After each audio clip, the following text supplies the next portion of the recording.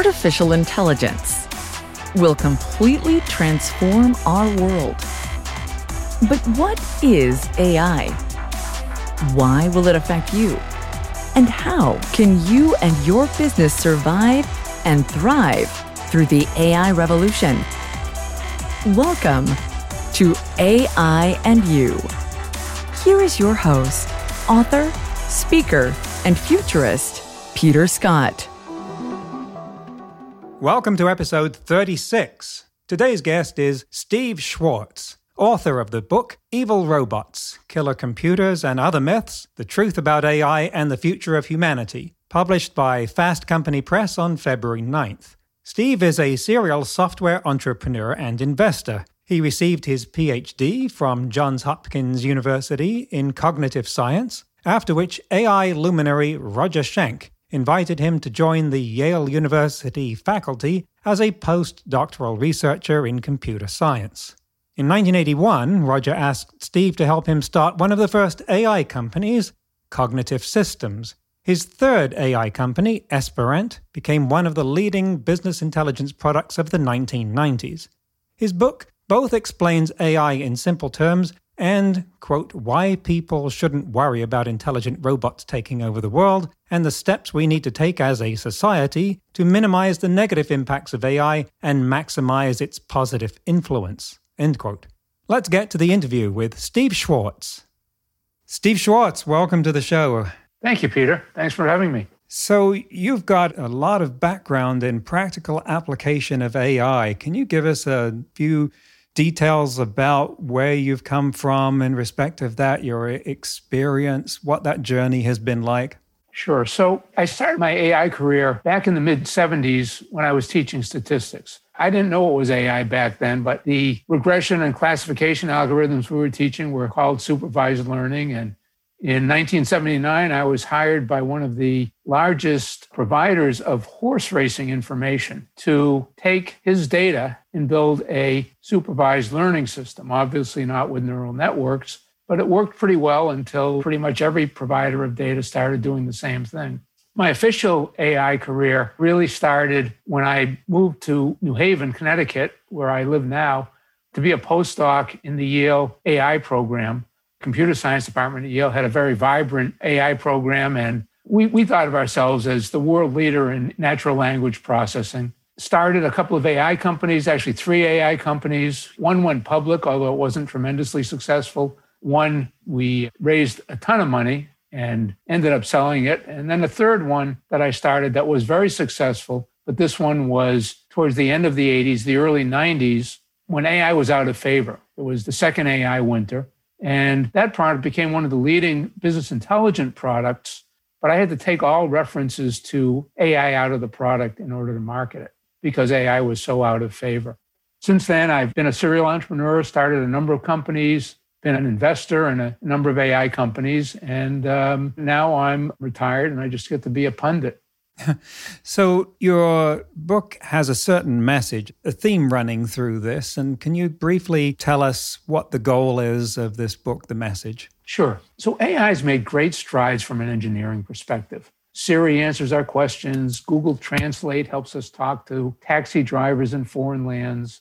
Our smartphones identify the faces in our photos. And, self-driving cars even appear to be on the horizon. And that progress naturally leads people to wonder where it will all end. Will AI robots get so smart that they try to exterminate us or turn us into pets or just take all our jobs? People like Tesla founder Elon Musk saying that AI is humanity's biggest existential threat and that it poses a fundamental risk to the existence of civilization. The late renowned physicist Stephen Hawking had similar comments. In my book, I try to explain in simple terms how AI works and why AI systems are not going to become intelligent enough to have the ability to exterminate us, turn us into pets, or take all our jobs. And my belief is this won't happen in our lifetimes, our children's lifetimes, or maybe even their children's lifetimes, if ever. And that is definitely getting into a path that might suck the rest of the interview down there. So I want to stay away from the gravitational pull of that one for a little while, because we may not get out of it. And I'm quite familiar with that, although it is very appealing to talk about. You were mentioning horse racing there, and your book includes a little anecdote that I think is revealing about your mentor, and perhaps you could relate that here about his experience in speaking at a betting track. Yeah. So that was where he actually got me started with that. So we were at Roger Schenck, who was my mentor, every year used to take the graduate students on a field trip to Belmont Park. And he would sit everybody in the grandstands, and they'd gather around, and he'd give a lecture about how to handicap the horses so they could bet on them. And you'd see the pundits sitting in the grandstands, and they'd be laughing with each other, pointing at this guy. What does he know? And one time, Roger took out some handwritten notes on a piece of green and white computer paper. And all of a sudden, the pundit said, "Oh, computers, he must know what he's talking about." And they all crowded around to listen to what he had to say. And, to me, that was a great example of what's now called data fundamentalism. I think that's a term that was created by MIT professor Kate Crawford. And I always like to, when I think of data fundamentalism, the first thing I think of is, and hopefully this isn't steering the conversation in another wrong direction, but I always think of people assume that self-driving cars are going to drive better than humans because computers, of course, can do things better than humans. And I think that's an error in people's perceptions and a good example of data fundamentalism. And we'll get back to that, but I think the anecdote about how when Roger pulled out computer paper, all of a sudden the pundits are like, "Oh, what's going on? We've got to have a look at this." Bespeaks this issue of trust in computers that is really important right now. And as you point out in the book, the issues of bias in AI are that implicit trust in computers, but showing up in another way. And that is something where you describe the risks that we're facing right now. Would you like to say more about that? Sure. So machine learning programs are always trained on a table of data. So a facial recognition program, for example, is going to be trained on a set of data, images of people's faces. And if it's a name recognition program, those images will have the correct name, and they're all fed into the computer. The computer does its thing and learns how to put a name to a face. The problem with all the machine learning algorithms is that they're only as good as the data that they're trained on. And with facial recognition, historically, most of the training data sets were faces of white males. And as a result, the resulting facial recognition systems do much better on faces of white males than they do on women or minorities. And that means two things. One thing, is arguably good for minorities. If you're a minority terrorist and you're trying to recognize terrorists, you have a better chance of slipping through. But what's really scary about it is that if you're trying to detect terrorists, you're going to make a lot of mistaken identifications of minorities, a lot more mistaken identifications of minorities than of white males.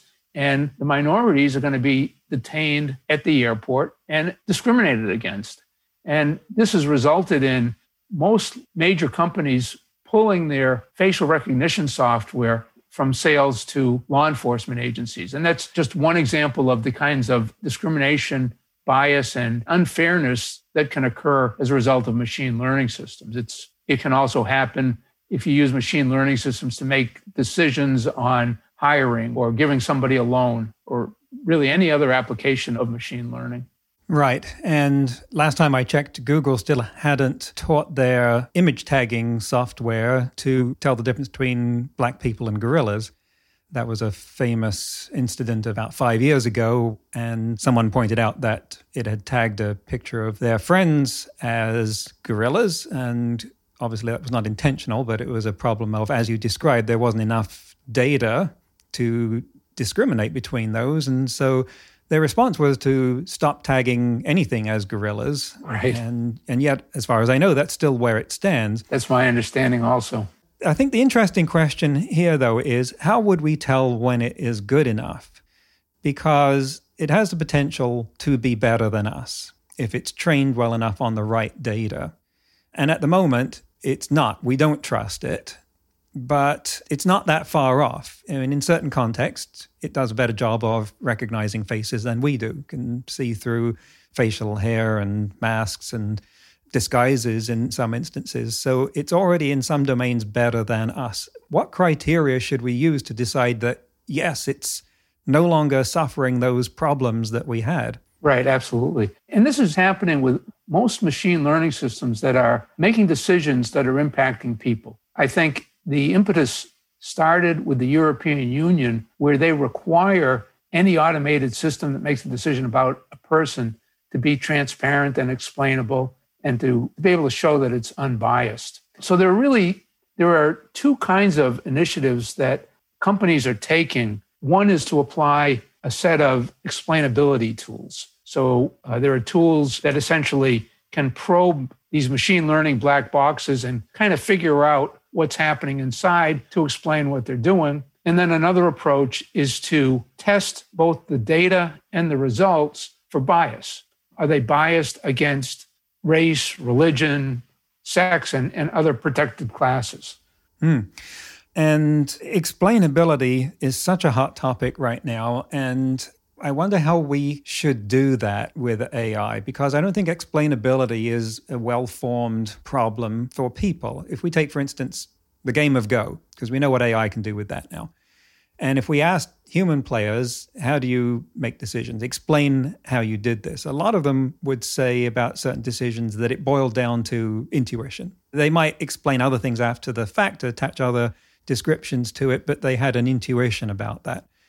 And we train AI to play Go by showing it a lot of games, or in fact, in the case of AlphaGo Zero, having it play against itself until it got better. And that's not necessarily capable of explaining its moves any better than they are. Okay, fine, that may not matter in a game of Go, but now suppose you're training something to decide whether someone gets a loan or not. And you do that on a lot of data sets of people who are really good at that. And you conclude that it's doing just as well, but they may not be able to explain how they were doing so well at that.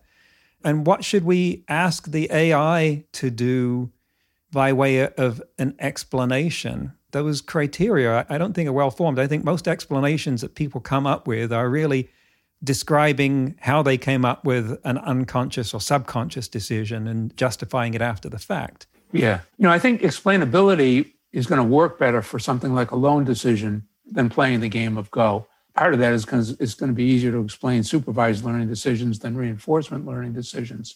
But what some of these techniques like SHAP and there are several others are pretty good at doing is determining which features or which factors that are the most important in terms of the algorithm that the machine learning system is learning.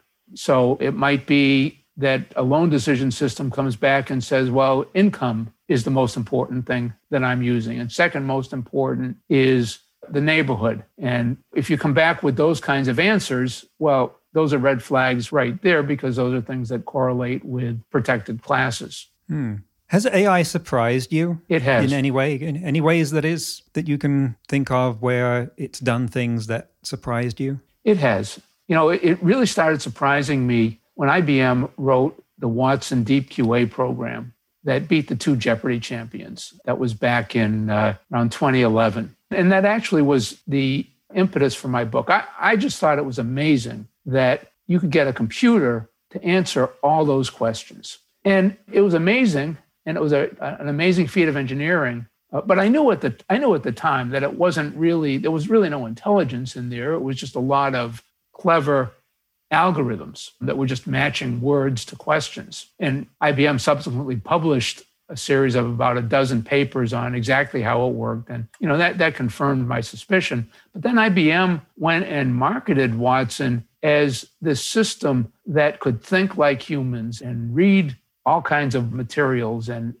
I found that disturbing.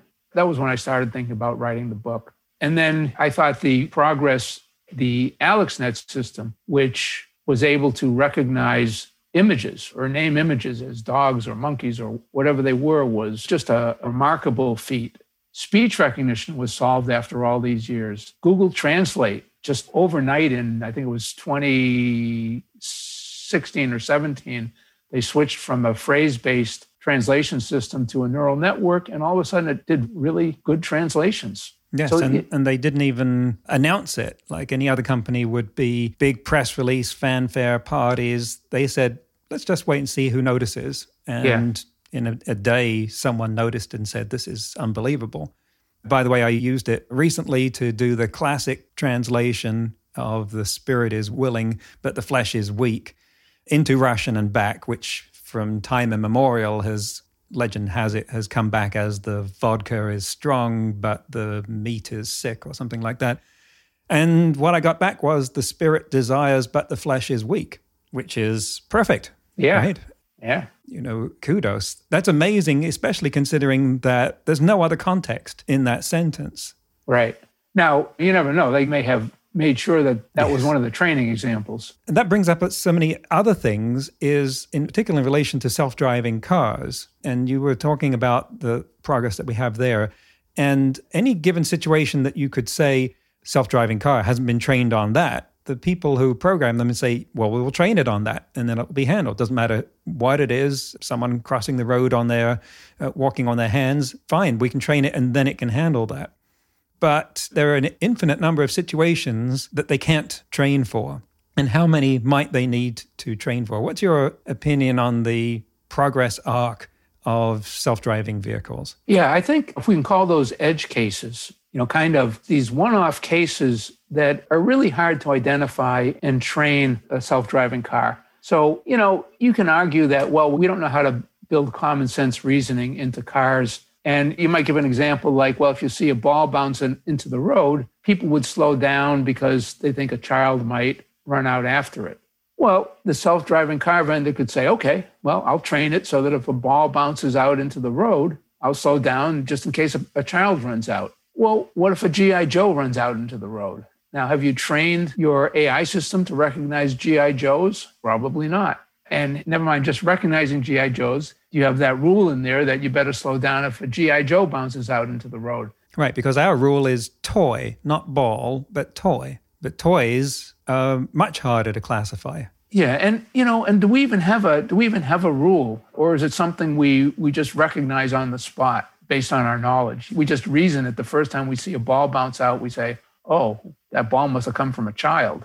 It's not like we were taught it in driving school. What I think is interesting about the progress of AI at the moment is how many things it's doing which we would previously have thought were the province of humans.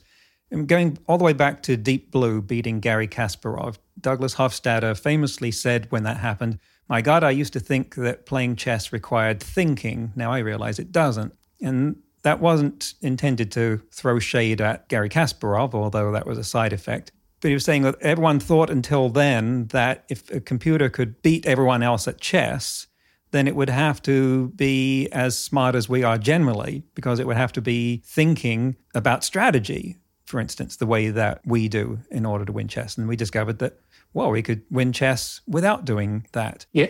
And there are so many things that AI is now doing which I would think were also in that category. We used to think that this would require general intelligence. Now we find that it isn't. Absolutely. And I should have mentioned Deep Blue when you asked me the question before about things that amazed me. It's remarkable how many, all these engineering achievements that have come out of AI. AI has done remarkable things. But the fact remains that every single one of these achievements is a one-off. It's the only thing that program can do. And what's actually happened in every single one of these cases is that the system has learned a one-off mathematical function that can recognize faces, or a one-off mathematical function that can translate speech into text or translate from one language to another. One of the things that you talk about in your book a lot is chatbots. And I came across a conversation with GPT-3 the other day, which I forwarded to you. I don't know if I had a chance to look at it, but I found it remarkable. And I'll put a link to this in the show notes, in that it was a conversation that a developer had with it about, well, a friend of the developer had with GPT-3 about a game that they were developing, and it sustained the narrative for a whole conversation, offering advice and suggestions as well as any human could, and without making the mistakes that I'm used to seeing of GPT-3, to the point where I was suspecting that it was a fake. And so I Googled to see if I could find any evidence of that. And all I found were other conversations that were also allegedly with GPT-3 that were of the same caliber. And we know, we can look at all the lines of code of GPT-3, we know there's nobody home inside. We know it doesn't have common sense. But when it can do something that is nevertheless that useful in that kind of conversation, have the goalposts been moved in some sense? I think GPT-3 is so important for the thesis of my book. Are we ever going to get to artificial general intelligence where computers really can think like humans?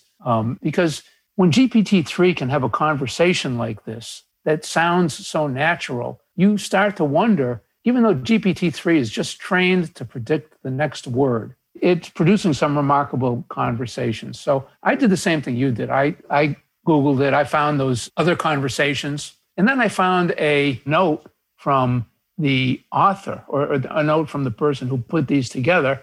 And he indicated that he used a lot of rollbacks. So these weren't start to finish conversations with GPT-3. This was, he'd ask a question, GPT-3 would give an answer. Answer doesn't really make sense. I'll ask the question again and get a different answer. Okay. And that's how it was put together. That makes more sense. Yeah. And, in my view, what GPT-3 is really doing is it's doing a lot of memorization. It's learning some things about language, syntactic patterns, other kinds of patterns of what words come after other words, maybe even something like word embeddings, or it's probably learning. But it's probably doing a lot of memorization, and a lot of what it produces is going to be due to memorization.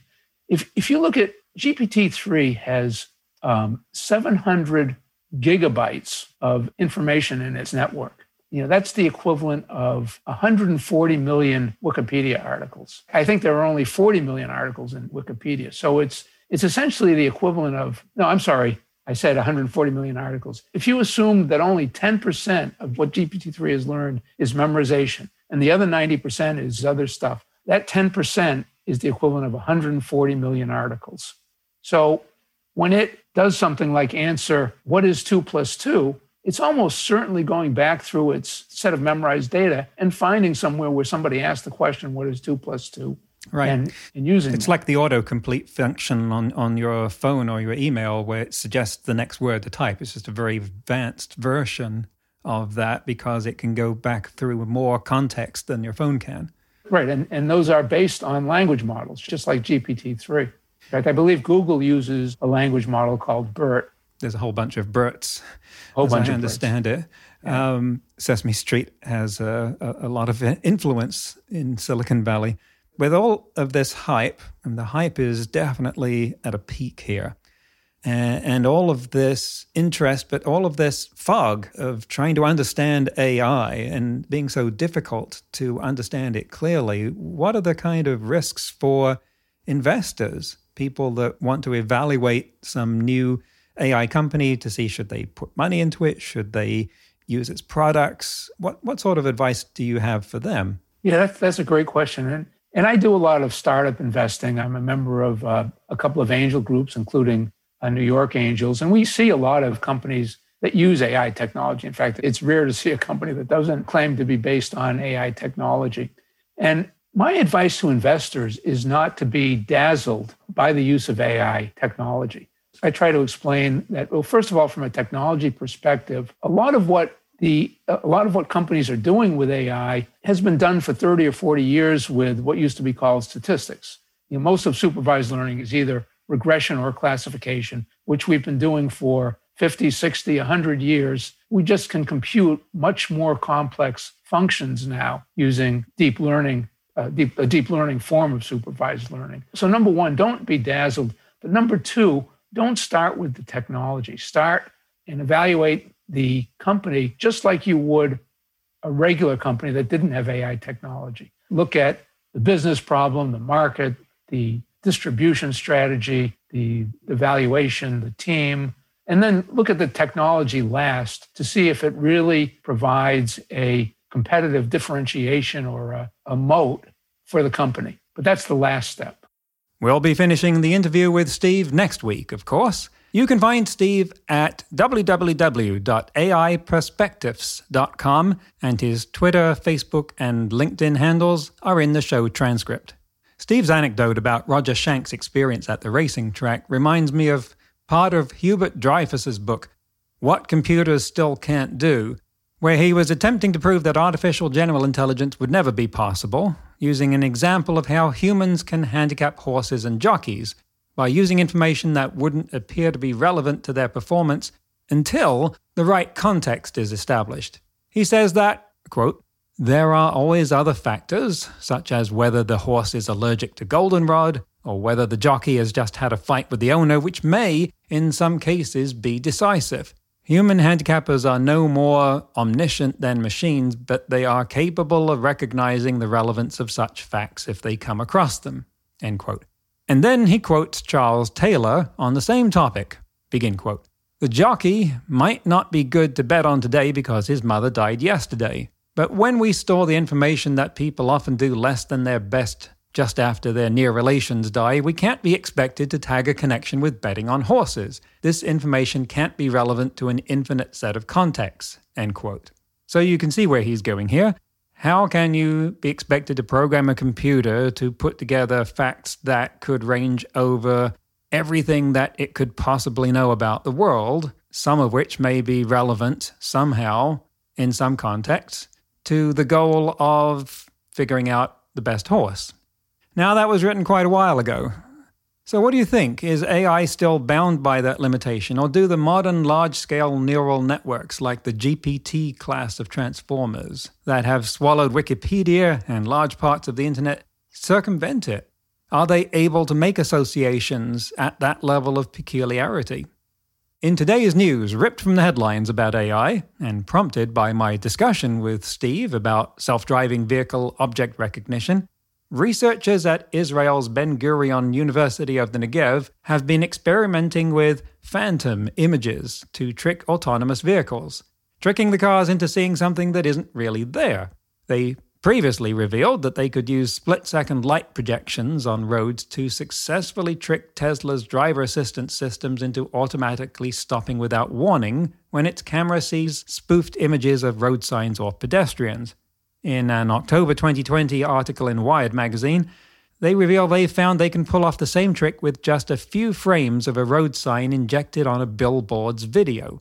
In other words, those electronic billboards that you see on the side of the road, if someone hacked one and caused it to display a road sign just for a few frames, too briefly for a human to notice, the car, and they did this with a Tesla and also a Mobileye system, would think it had seen a road sign. Now, the billboard in their demonstration was relatively small and placed lower than typical billboards would be, but it's worth noting that the systems they fooled did not have LiDAR.